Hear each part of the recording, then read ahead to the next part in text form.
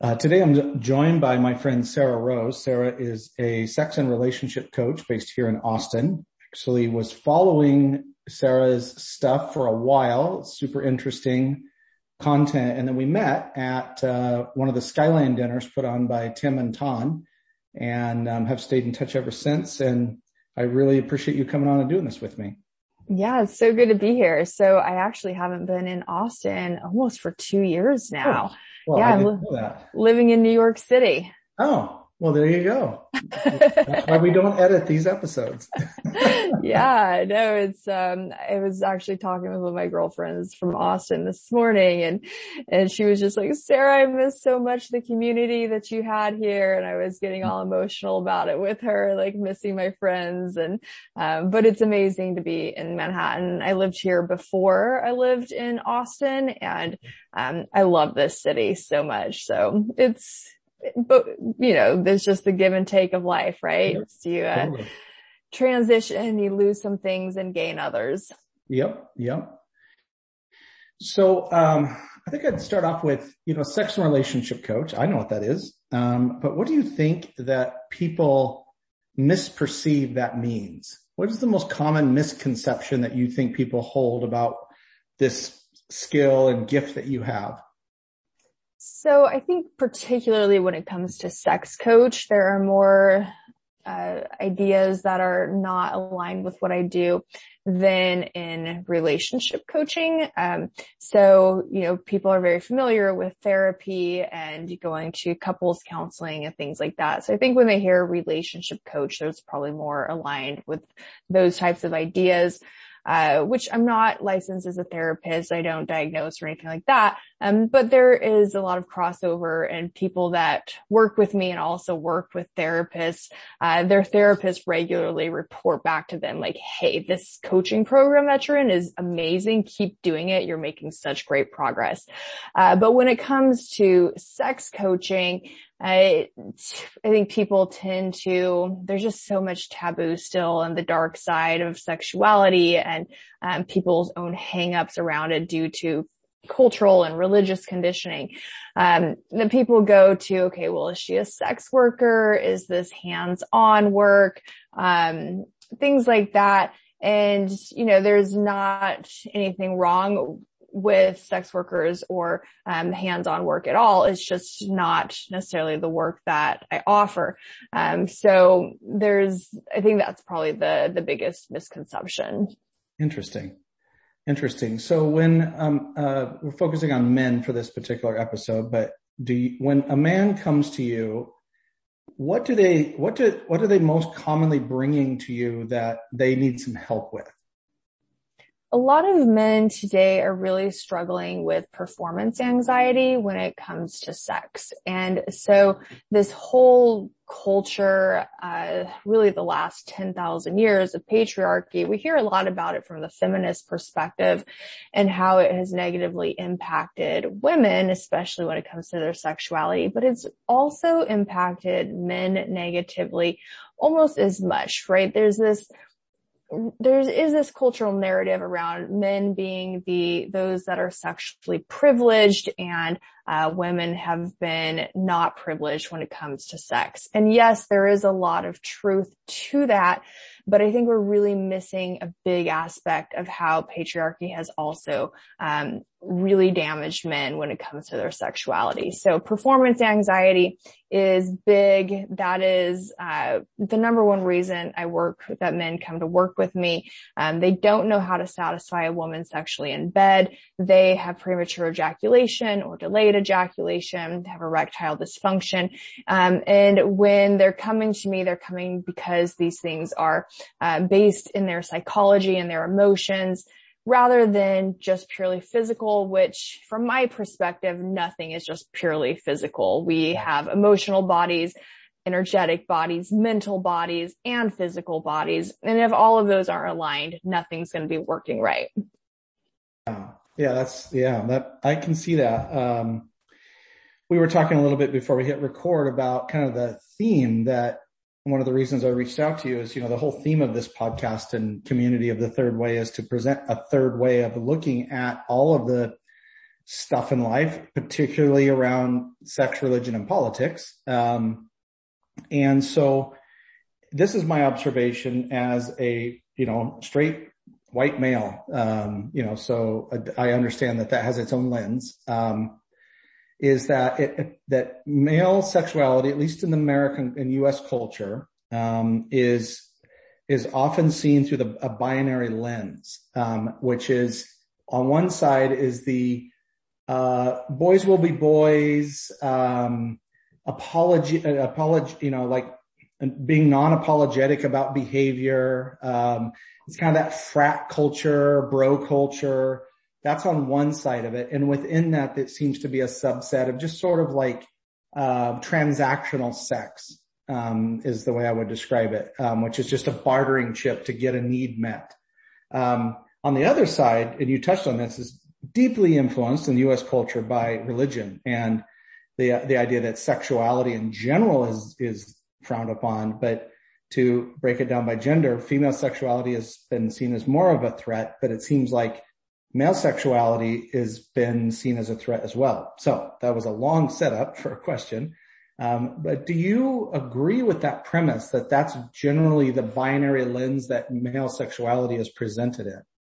Yeah, this is a generalization, but it tends to be, if you're not a man, if you haven't fucked enough women, just get out there and have as much sex as possible with as many chicks as you can, that type of thing. It's not about connection or intimacy or love or any of that. It's just very transactional, like you said, just fuck. It's almost a numbers game.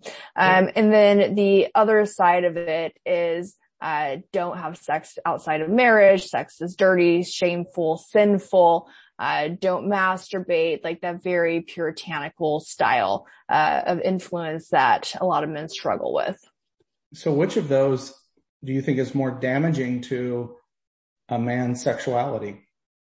I think they're equally as damaging. I do think that religion and the brainwashing that comes from religion creates a lot of trauma. So a lot of people that I work with have religious trauma, both men and women.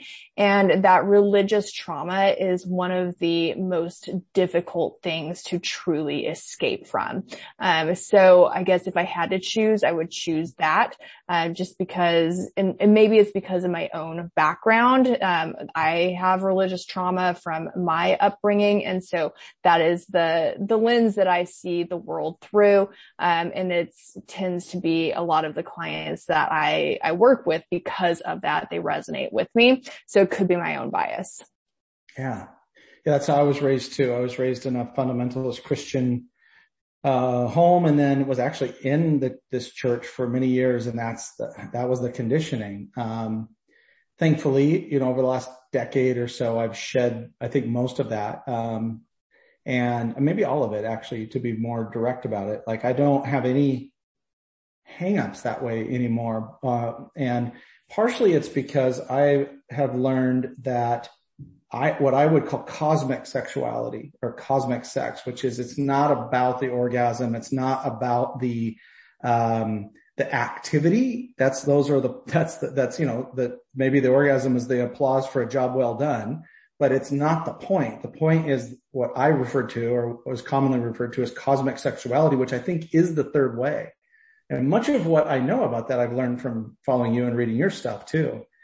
And I'm curious about this idea of cosmic sexuality, almost the spiritual side of sex.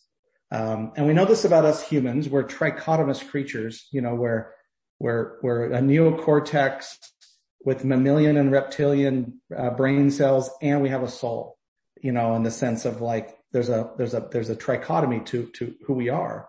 And I'm curious about this idea of cosmic sexuality is like, when someone starts to embrace this sort of higher conscious view of sexuality, what starts to change in their life? How does their world look different when they start to raise their consciousness as across life, but especially related to their own sexuality or the act of making love or having sex? Yeah. So I love working with people and helping them see sex and their sexuality as a fuel for the rest of their life, because it is such a powerful energy. Especially, I coach through the lens of Tantra and this Kundalini energy that we have access to in our bodies. And when that Kundalini energy is awakened and it's this force moving through our body, my men's program is actually called Man on Fire. And it's sometimes that Kundalini energy feels like these rushes of fire through our bodies. And that is this amazing fuel and this that we can put into our relationship, into having sex, into businesses. I work with a lot of entrepreneurs and CEOs that need to have high energy, that need to be able to perform at really high levels. And when they're channeling their sexuality in this way and they've got access to it, gives them access to higher states of creativity. And, like you said, those higher states of consciousness where you're moving beyond the duality. You're in this state of non-duality. You can see beyond the right and wrong. You can see beyond just the mundane of every day and really use this to impact the world in bigger and bigger ways. I love working with people that are thought leaders and visionaries, and they're like really in the state of, okay, we have this moment in time where we can use the technology that we have, all the great minds that we have to save the planet. Literally, like that's where we're at right now. And how they can use their sexual energy to help them with this creative thought process that is so necessary right now, to solve a lot of the problems that we're facing. Yeah. Interesting. Super interesting. So there's the New York sounds. Yes. I'm curious about when someone decides to, they begin to embark either working with you or their own journey or a combo to embrace this idea of cosmic sexuality or elevated tantra, Kundalini, all that. Well, before I say that, I say this to friends and lots of people, which is sacral energy, second chakra energy. Sacral energy is sexual energy and creative energy. It's the same thing. So if you want to, in my observation and learnings, it's the same thing. So if someone gets to that state of consciousness, what are the most significant changes they need to make in their lives? So, they have this transformation, but when you transform, lots of things around you change. So what do you see as stuff that is kind of on the other side of that sexual awakening or sexual connection to oneself? Yeah, it's a really empowered state to be in. And yes, Kundalini awakening is often a very messy process. It shakes up a lot of the old, dead stuff that needs to be shaken up and removed from your life. Imagine pruning a tree, getting rid of the dead leaves, all of that. And it's a clearing, a cleansing process. So it can often be that there's a lot accompanying it that is, shutting old relationships and friendships and ideas and belief systems. And it's not necessarily just this, happy-go-lucky process of like, I'm enlightened and I'm in bliss. It can be quite painful to go through that process. But when you get to the other side, it's so much lighter and so much better. And somewhat unfortunately, you tend to get to the other side and just find like, now there's more work to be done. Yep. And I get to do more so I can continue to elevate and evolve. It's a journey for sure. Yeah, totally. Yeah, it's that idea of any awakening. And I think that there is, that cosmic sexuality or the spiritual side of sex is all part of an awakening. I don't know if you awaken, go to higher conscious, and your, sexuality may come into your forefront. Like my former partner, didn't really know she was gay until she had an awakening, and like a spiritual awakening, a much deeper awakening. And then she started to peel away. And I've always had shame associated with my sexual energy. I've always been told I'm too much. And I have learned and rechanneled, and that's a topic for another time maybe. But that kind of leads to this.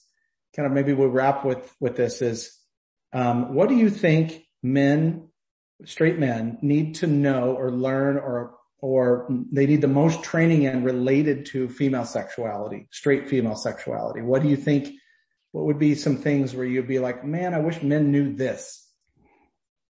Yeah, that's a really good question. And that's a big part of what my training is. And it's really helping bridge the gap between men and women. There's such a big gap between us right now. That's just this huge divide. And you see the war going on between the genders and sexes. And, it comes down to ultimately we all want the same thing. And I see this over and over. Men and women really desire the same thing. It's how do we get there? And that's what I help them do. Love, connection, intimacy, these are intrinsic to human.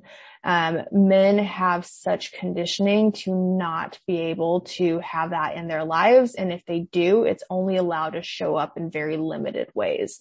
I help men understand like how to experience this in a full-bodied way, where their entire life is led with this love, this connection, this intimacy. And it's a very masculine presence that they have when it comes to this, because a lot of what we see in culture that is described as masculinity is very shallow, external, very ego driven.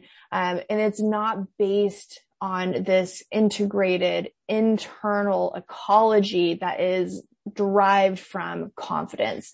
And so when I work with guys, it's this internal confidence that comes from this congruency of all parts of themselves. And that helps their external confidence feel real, have depth to it. They're still out there fucking slaying it in the world, but they're 10xing it because it's coming from the inside out. They don't have to work so hard on the outside when it's naturally flowing out of them. Yeah. And when I talk to men about this particular topic, I point out that the great gift of masculinity, when you're connected to your divine masculinity, is intuition. And it helps you when it comes to sex. It helps you like really tune into your partner in a way that is not about technique. Certainly there's a level of skill, and Malcolm Gladwell's 10,000 hours and all that. That's true from a technique standpoint, but the mindset of elevating your intuition. And also, I love what you said about confidence, because confidence is the ultimate aphrodisiac, but it can be fake, especially if you're in a partnership with an awake woman. She can smell bullshit machismo 1,000 miles away. And so like that real intrinsic confidence that comes from that you've stripped away all of the social conditioning and you're just you.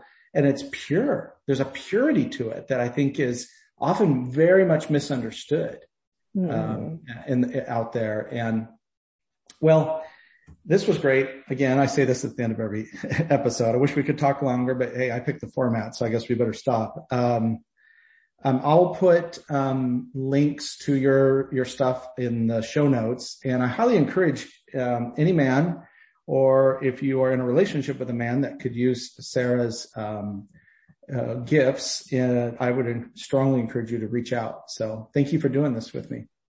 I'm glad to be here. Thanks for having me.